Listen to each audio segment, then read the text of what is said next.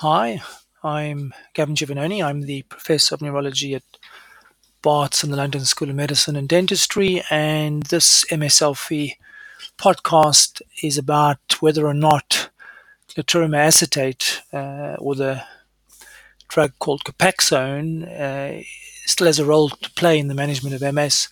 So this is actually a part of a series of newsletters or podcasts making the case for all the questions you, as someone with MS, has to answer before you start a disease-modifying therapy. Now, the injectables, which are about 25 years old, I'm referring to interferon beta and glatiramer acetate, are not used that much in our clinical practice anymore, simply because we've moved to more efficacious therapies first line. And the reason why we go for more efficacious therapies first line is, on average, the higher the efficacy you go on to, the better you do long term. In other words, going through a lower efficacy therapy and failing the treatment, or the treatment fails you, means you lose time, and on average you do worse. So we don't prescribe very much first line injectable therapies nowadays, simply because we nudge our patients or encourage them to go on to high efficacy therapies first line. And also, people don't like injecting themselves anymore. They prefer taking a tablet or having an infusion that doesn't hassle them, compared to having frequent injections. So I think that's the bottom line. But there is still a role for glatiramer acetate in the management of MS, particularly because it's been shown to be very safe, in the sense that there are no major adverse events or life-threatening adverse events of glatiramer acetate. It's not immunosuppressive, so it doesn't cause secondary cancers, opportunistic infections. There are no monitoring requirements, no blood tests to be done before or after starting the therapy. So that's actually quite useful. So the burden of monitoring is very low. And it's been shown now to be safe during pregnancy and breastfeeding. So people who go onto this therapy can fall pregnant safely on the therapy, continue it out throughout pregnancy, and continue breastfeeding without having to worry about it. So the indications then for using glatiramer acetate, I would say, are mainly in women wanting to start to extend their families and are worried about the profile of the other disease-modifying therapies during pregnancy.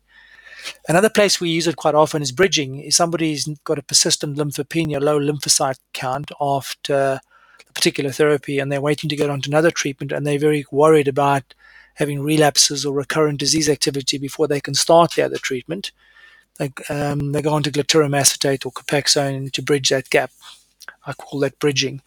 Example of that would be going from, say, dimethyl fumarate, Tecfidera, when you've got a low lymphocyte count, say, to cladribine, where you have to have your lymphocyte count above 1,000 or 1. During that time when you're waiting for your lymphocytes to come back, and it can take months to years for lymphocytes to recover after dimethyl fumarate, you may want to be on glatiramer acetate to protect you. Another place is in people who have complications of chronic immune suppression. These are people developing secondary cancers or opportunistic infections or severe infections, and they're worried about staying on chronic immune suppression. They go into glatiramer acetate knowing that it's not going to really impact on their tumor immune surveillance. So that's what I think is probably the most common indication in my clinical practice at the moment. Or even older people who are developing immunosenescence and they want to de-risk themselves from chronic immune suppression may choose glatiramer acetate. It's not the only agent you could de-risk onto, but it's an option.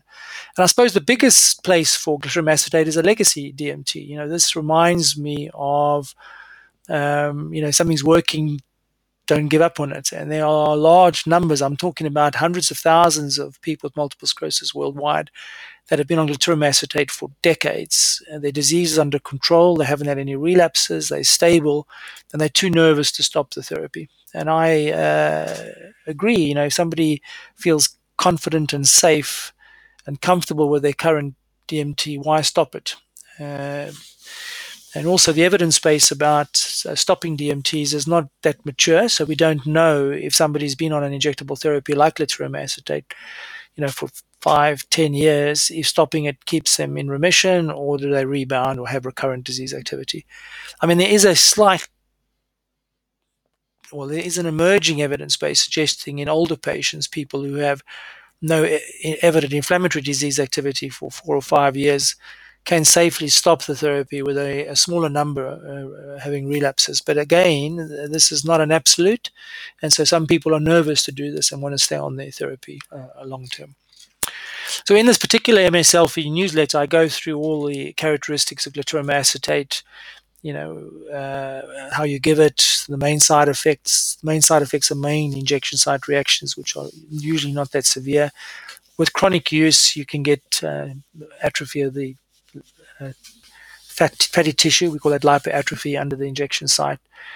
There has been an incidence of urticarial hives that develop with this. If that does develop, the drug often has to be stopped. I have had two patients of mine who've had quite severe urticaria as a result of glatiramer acetate.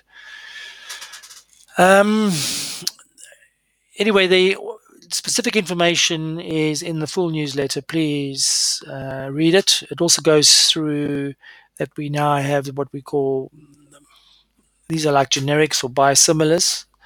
It's quite an interesting class of therapy. It's not a biological or a small molecule, but you can get drugs that mimic the action of Copaxone, and there are summary of product characteristics around each of these things, each of these compound formulations. Just to say that switching is really not a problem switching between formulations. You can do that without. When you're moving from other DMTs onto glatiramer acetate, there's usually no reason why you have to wait for a washout. You can do it immediately. And similarly, when you're going from glatiramer acetate to other therapies, there's usually no reason to have a gap. You can switch over. So switching is extremely easy, either onto glatiramer acetate or off glatiramer acetate. And glatiramer acetate, because it's a cocktail of these small peptides, that work, we think, by modulating the immune system, they may affect the way T lymphocytes function. We don't really know how glatiramer acetate works. It's considered the equivalent of a cat with 9 lives. It has 9 or more modes of action that have been described. All we know, it does work. Its impact is moderate in terms of how it reduces relapses. Probably a reduction of about 30% on average. It may reduce severe relapses by about 50%. Its impact on MRI activity is relatively moderate, and it has a relatively poor impact on end organ damage in terms of brain volume loss. But that's an average effect, and like all other DMTs, there is a group of people that do extremely well, and I put that in the order of about 15 to 20% of people who go on to glatiramer acetate. They do very, very well, and I call them super responders. They seem to go into long-term remission, no inflammatory disease activity, and remain stable for years, decades on the drug.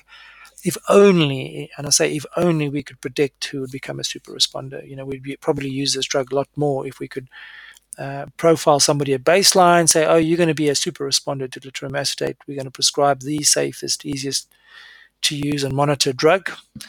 But we can't do that. And that's kind of why we don't offer it or don't recommend it first line that frequently anymore, is because we don't have the ability to know who's going to be a responder, non-responder.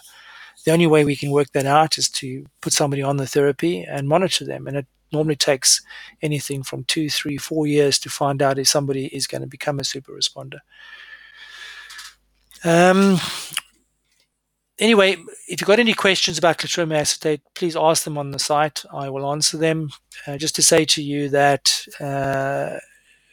MSLFREE is a initiative I launched in June of last year, June 2021, to help people with multiple sclerosis self-manage their disease. So the whole purpose of this site is to evolve over time.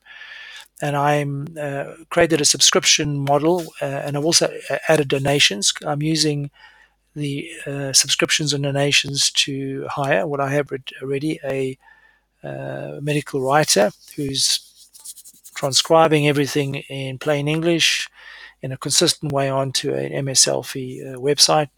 And that website's going to be wonderfully curated, so you don't have to go through lots of newsletters to find your information. You'll be able to go to an index and click on what you want to and read about how to self-manage your disease. So if you can afford it, I would appreciate a subscription. If you don't feel a subscription is what you want to give, you can give a one-off donation as well. And let me know. I mean, this is the experiment. It's been very successful so far, but I'd like to hear back from you with suggestions on how you would like the MSLV microsite to evolve. Thank you.